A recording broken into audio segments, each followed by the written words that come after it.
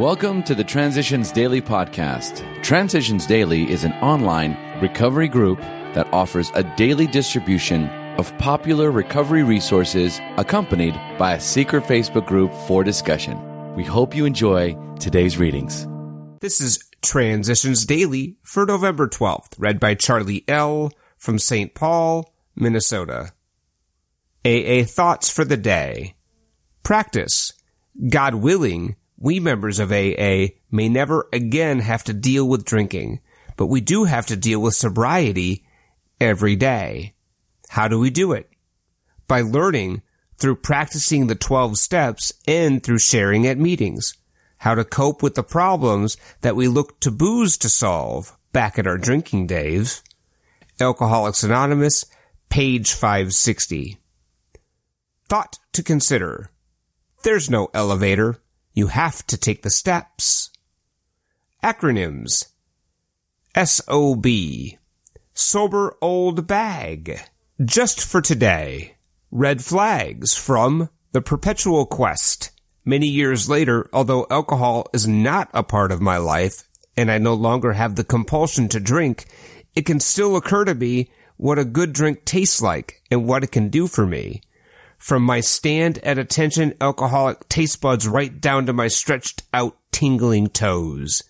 As my sponsor used to point out, such thoughts are like red flags, telling me that something is not right, that I am stretched beyond my sober limit. It's time to get back to basic AA and see what needs changing.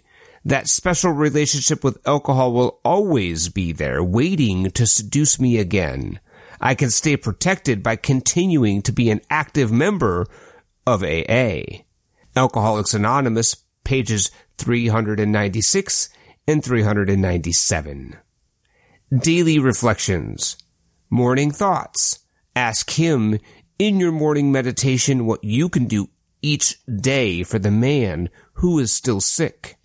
Alcoholics Anonymous, page 164. For many years I pondered over God's will for me, believing that perhaps a great destiny had been ordained for my life.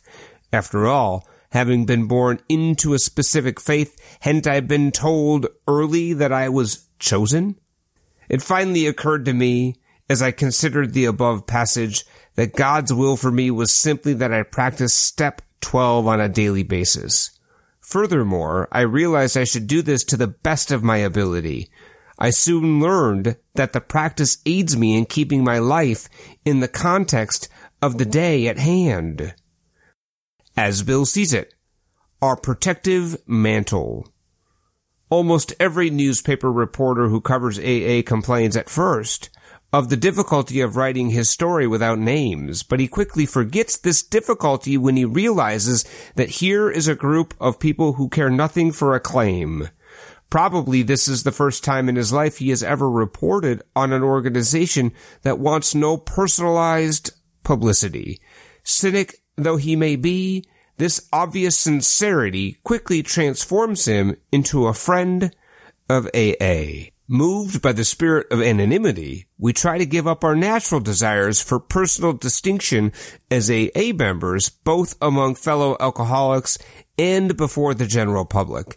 As we lay aside these very human aspirations, we believe that each of us takes part in the weaving of a protective mantle, which covers our whole society, and under which we may grow and work in unity. Grapevine, March 1946. 12 and 12, page 187. Big Book quote. When you discover a prospect for Alcoholics Anonymous, find out all you can about him. If he does not want to stop drinking, don't waste time trying to persuade him. Alcoholics Anonymous, 4th edition. Working with Others, page 90. 24 hours a day. AA Thought for the Day. Am I less critical of other people, inside and outside of AA?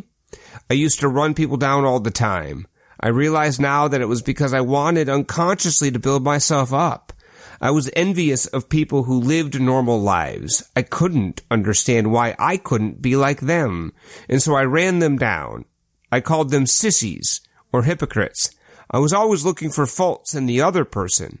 I loved to tear down what I called a stuffed shirt or a snob. I have found that I can never make a person any better by criticism. AA has taught me this. Am I less critical of people? Meditation for the day. You must admit your helplessness before your prayer for help will be heard by God. Your own need must be recognized before you can ask God for the strength to meet that need. But once that need is recognized, your prayer is heard above all the music of heaven. It is not theological arguments that solve the problems of the questing soul, but the sincere cry of that soul to God for strength, and the certainty of that soul that the cry will be heard and answered. Prayer for the day. I pray that I may send my voiceless cry for help out into the void. I pray that I may feel certain that it will be heard somewhere, somehow. Hazelden Foundation, P.O. Box 176, Center City, Minnesota, 55012. I'm Charlie L., and I'm an alcoholic. We hope you enjoyed today's readings. You can also receive Transitions Daily via email and discuss today's readings in our secret Facebook group. So for more information, go to dailyaaemails.com today.